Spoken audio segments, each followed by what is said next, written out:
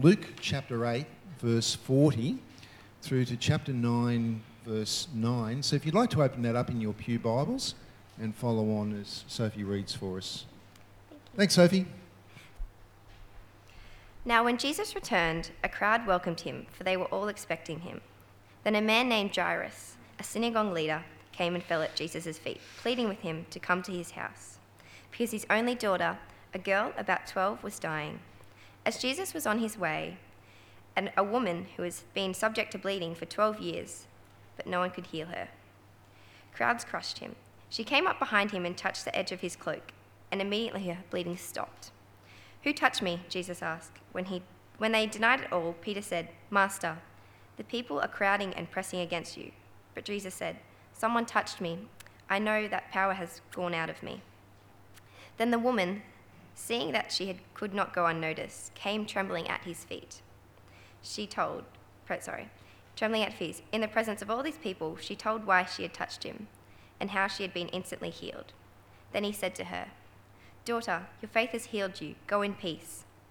While Jesus was still speaking, someone came from the house of Jairus, the synagogue leader. "Your daughter is dead," he said. "Don't bother the teacher anymore." Hearing this, Jesus said to Jairus, "Don't be afraid, just believe. She will be healed." When he arrived at the house, Jairus did not let anyone go in with him except Peter, John, James, and the daughter's mother and father. Meanwhile, all the people were wailing and mourning for her. "Stop wailing," Jesus said. "She is not dead, but asleep." They laughed at him, knowing that she was dead, but he took her by the hand and said, "My child, get up." Her spirit returned, and at once she stood up. Then Jesus told them, "Give her something to eat." Her parents were astonished, but he ordered them not to tell of what had happened. When Jesus had called the 12 together, he gave them the power and authority to drive out all demons and cure diseases. And he sent them out to proclaim the kingdom of God and to heal the sick. He told them, "Take nothing for your journey, no staff, no bag, no bread, no money, no extra shirt. Whatever house you stay there until you leave. If the people do not welcome you, leave the town and shake the dust off your feet as a testimony against them." So they sent out and went from village to village, proclaiming the good news and healing people everywhere. Now Herod, the Tetrarch, heard all about what was going on, and he was perplexed because some were saying that John had been raised from the dead. Others said that Elijah had appeared, and still others that one of the prophets of long ago had come back to life. But Herod said, "I beheaded John. Who then is this that I hear such things about?" And he tried to see him. Thank you. Lord, we thank you for this word that we can look at now and think about Jesus more and who he is and what he's done for us. And Lord, we just pray that we'd benefit from this time and let these things sink into our minds and into our hearts and grow stronger with our trust in you. And we pray it in Jesus' name. Amen. Well, I wonder how you feel about asking for help. What is your limit? When you realise that you're out on your own, you're getting nowhere, and you know that you need some help to sort things out. Well, for some men, it's their wives who impose the limit. After driving for ages and perhaps miles out of their way to find some wedding reception area or some other checkpoint, unable to wind down their windows and ask for help, for directions, their wives find their limits of patience. And they put their foot down and say, "Put the window down and ask for some help. Ask for directions." So I'm curious, what is it that makes it just too much at times for people to ask for help at times? Well, I'm starting to wonder whether it's just part of human nature. The other day at a barbecue, I witnessed one of my kids. There they were with their floppy paper plate in hand. It was already loaded with food, and that was before the sausages went on. And so, taking the role of the good father and sensing the consequences, I come out with a friendly voice. I said, "Hey, do you want a hand with that?" "No, I'm fine," comes back the quick reply, spoken just as the sausages roll on. Buckle the plate, and roll off again with the salad onto the floor. Not mentioning any names, but to narrow it down, it was one of the boys. Well, finding it hard to ask for help seems to start early. Like most of us, things have to become pretty close to collapsing, or even in the midst of collapsing, before we're willing to ask for help at times. And did you know that in this passage, things head in that direction as well? We see that there's two people that have come to their limit. They've run out of options and they're out on their own. Their world is in the midst of collapsing, and so they finally come to ask for help. They come to Jesus to ask for help. I wonder if we can be like that too at times. We've got to wait for things to be quite desperate, don't we, before we really get on our knees and come to Jesus. Well, Jesus hasn't long ago given the Sermon on the Plain, as it's called in Luke, and he's spoken about the parable of the sower. In the parable of the sower, the seed was the message about the kingdom of God, and it landed in different kinds of places. One of the places was the rocky places, and the rocky places represented a time of testing. When the seed landed there, it failed to take root, and so it died out. Another place the seed landed was also amongst the thorns, and those things threatened to choke the seed, choke that message of God's kingdom in someone's life. And the weeds were things like worries and fears, and also problems like wealth and pleasures. Well, since Jesus spoke that parable back earlier in chapter 8, we've seen two events where, like the seed on rocky ground, there's testing, and like the seed amongst the thorns, there's worries that crop up. And we've seen two events where they've been testing. One of them was when the disciples were in the boat, and their boat was threatened to be swamped. And they had to work out whether they'd get through that test and trust in Jesus. And also the time when Jesus went and healed the demon-possessed man, the people of the Gerasenes had their faith in Jesus tested that time too. Well, they didn't have much faith in him. It was like the seed that disappeared, taken by the birds, or didn't have any root. Here again, we come upon a story, a third story of a healing, where people again have their faith tested. And the first person is Jairus, and he's faced with the threat of losing someone very close. We pick it up in verse 40, if you're reading on. Now, when Jesus returned, a crowd welcomed him, for they were all expecting him. Then a man named Jairus, a synagogue leader, came out and fell at Jesus' feet, pleading with him to come to his house because his only daughter, a girl of about 12, was dying. Jairus is described as a ruler or a leader of the synagogue. He held a responsible position to teach and apply the word of God, in particular the law, to the Jews. But he's in a very desperate and dreadful situation. And sometimes it can take quite a lot, can't it, for people to ask for help. Well, Jairus has found his limit with his situation. His only daughter, of 12 years old, is dying, and so he's on his own without anybody to help him out. And so he comes to Jesus for help, and his faith is tested. The way he comes is in humility. Like we've seen others in Luke's Gospel, he comes to the feet of Jesus and he pleads for help. Well, Jesus, we're told, responds by walking to his house, which is probably not too far away. In verse 42, we read, as Jesus was on his way, the crowds almost crushed him.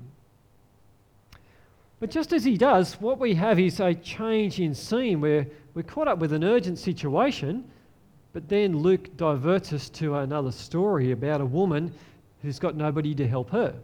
It's in verse 43, I'll pick it up. And a woman was there who'd been the subject to bleeding for 12 years, but no one could heal her. She came up behind him and touched the edge of his cloak, and immediately her bleeding stopped. Here's a woman who has suffered for as long as Jairus' daughter has been alive. We don't know her name, but again, she's someone who comes to the feet of Jesus. She's also found her limits in life. She's out on her own and there's nobody to help her as well. But as she comes to Jesus, we see that her faith gets tested as well. We don't know exactly what her condition is, but it's probably some kind of uterine bleeding. It's been a chronic problem that hasn't taken her life, but it has had other problems. And it's one of those problems is the fact that she's been more socially isolated because of her condition. In this state, she's become what might be called ritually unclean or ceremonially unclean. And any physical contact with others would give them the same result. So for a long time now, sadly, she's remained at the edge of society and she's become a type of outcast. And furthermore, to add insult to injury, she's spent money on doctors, but none of them have made her better. They've failed to help her and she's just lost money. So she's probably doing it very tough. Well, she goes out on a limb though, doesn't she? She takes the risks.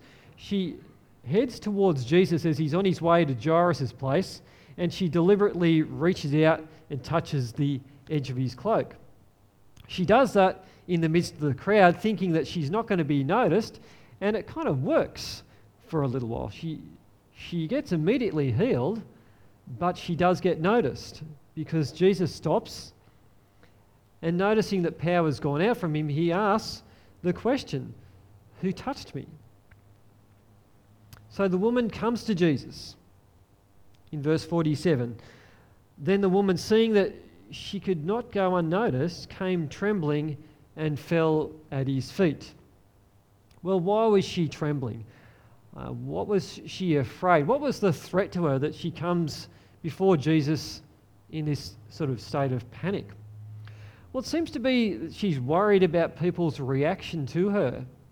She might be worried about Jairus, the synagogue ruler, his leadership and what he might have to say. She might be worried about the crowds. In a village in those days, people knew who had a problem or not. And she might have been worried about Jesus and his response to her once Jesus has actually been touched by her. Well, here's a moment then when her faith is tested. It's tested because she's got to work out whether she's going to touch Jesus and create problems. And it's also tested because she's got to work out whether she's going to speak up when Jesus said, "Who touched me?"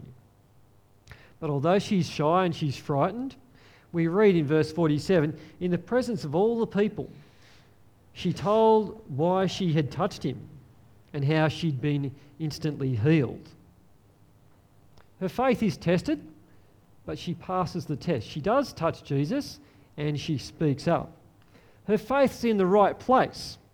It's a living faith that we can see from her actions. She follows through. She believes Jesus can do something, and that's why she goes ahead and takes her action. And then she's willing to tell the crowds about it as well. Well, the good news is for her, Jesus commends her for her trust. Things end well. In verse 48, he said, "Daughter, your faith has healed you. Go in peace." Well, when is your faith put to the test? And when is my faith tested as well?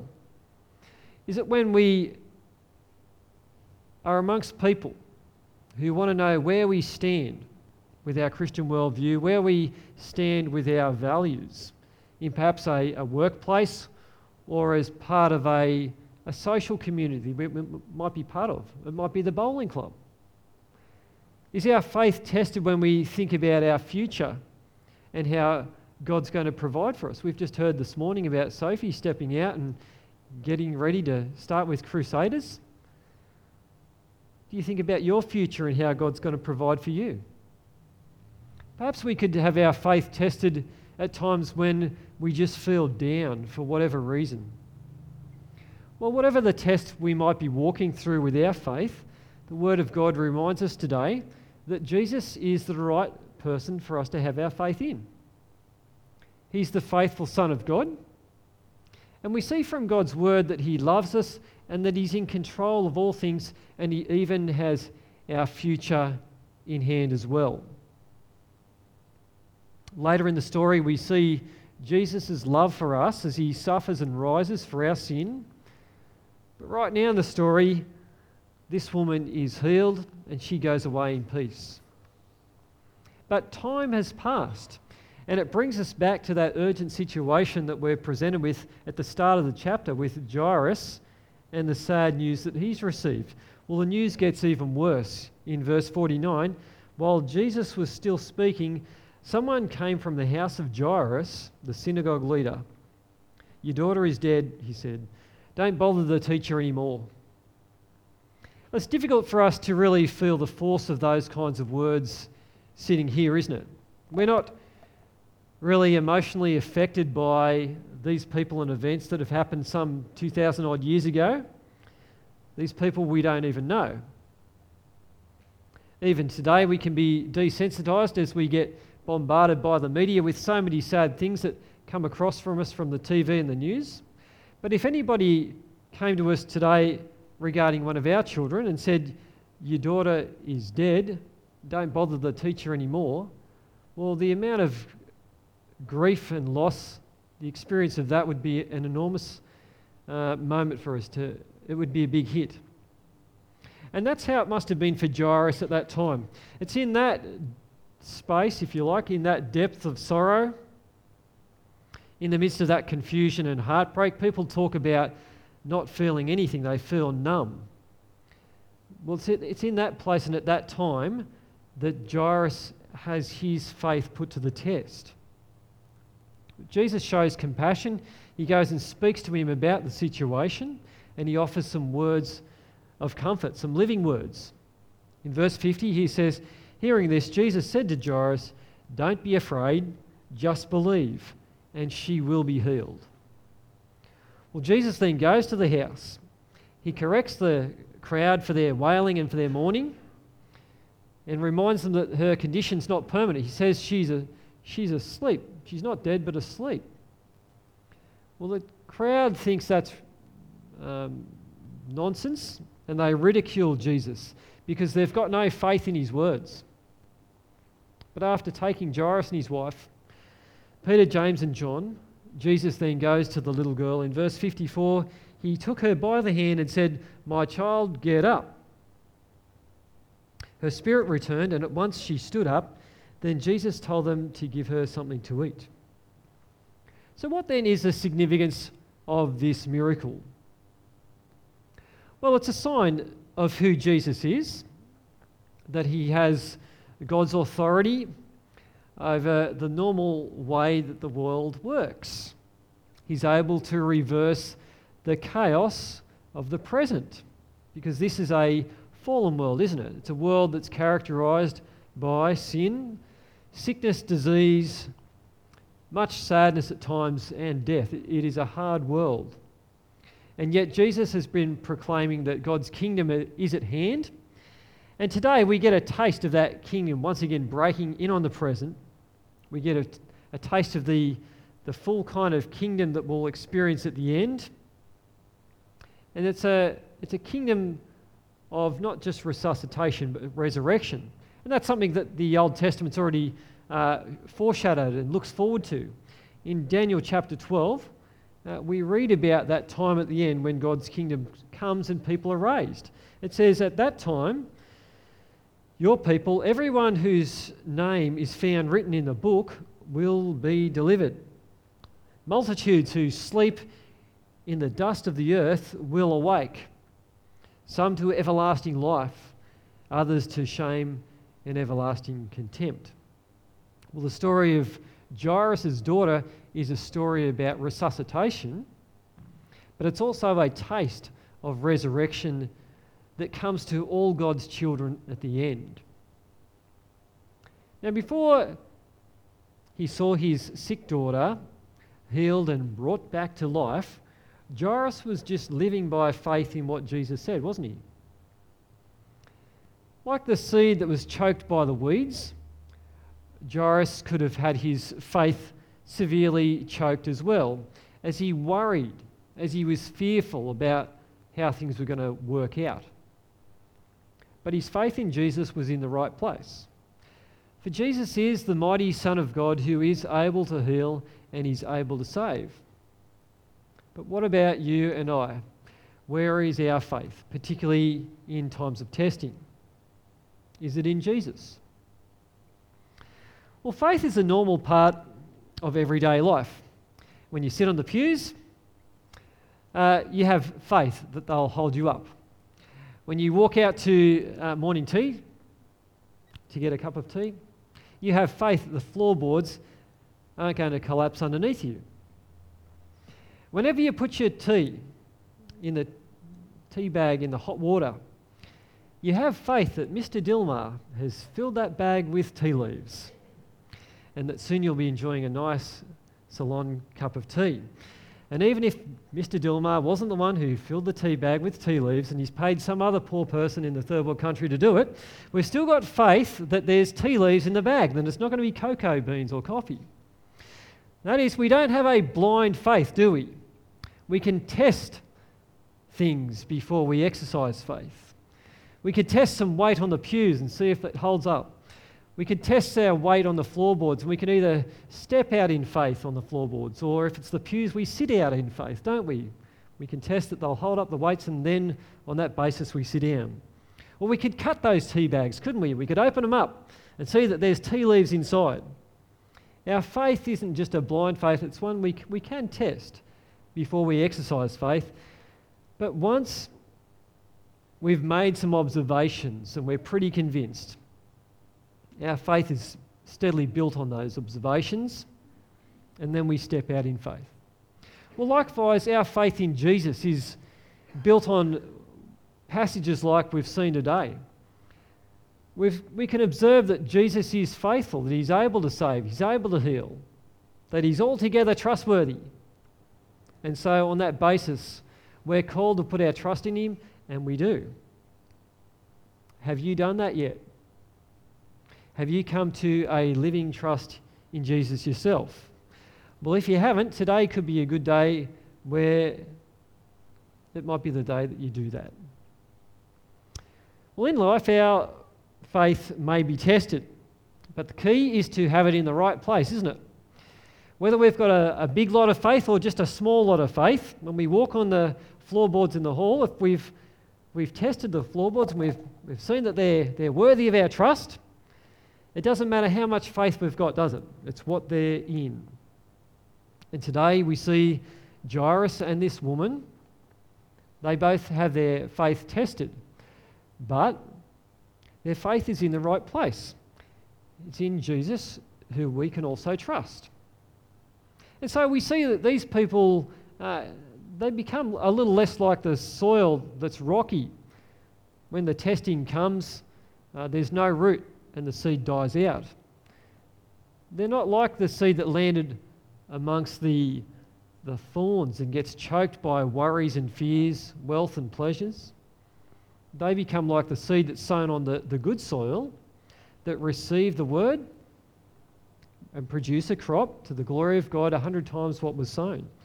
And the challenge is for us to be a bit like them, to respond to whatever tests our faith get, and to respond continuing to trust Jesus.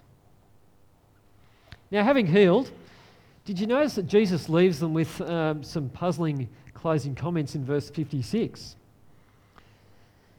Her parents were astonished, but he ordered them not to tell anyone what has happened. Well, that'd be pretty hard, wouldn't it? They've just had, the dead daughters come back to life. Well, as it is, Jesus has been busy preaching the good news, and God's kingdom is dawning in his work. And he's keen to preach the good news to other villages and towns also, before the authorities react against him. And so it seems to be against that backdrop that he orders the parents not to tell anyone what has happened, so they don't speed up attention perhaps from the authorities until the right time. But now the story moves where the seed is being cast further afield. And we start to learn a few things from Jesus' short-term mission. He takes his closest disciples with him and gives them power and authority over demons and sickness. And their message is to centre on the kingdom of God. And some people would receive them and some people would reject them. And it seems to be that how the people receive the disciples of Jesus is related pretty much to the way they would receive Jesus as well. I occasionally see this at school. The attitude that people have to Jesus, sometimes that's the attitude they've got to their scripture teacher. Well, those who rejected the message of the kingdom of God were given a sign. The disciples would shake the dust of their feet as evidence that they'd done their duty, and the people had to take responsibility themselves for rejecting the message about God's kingdom.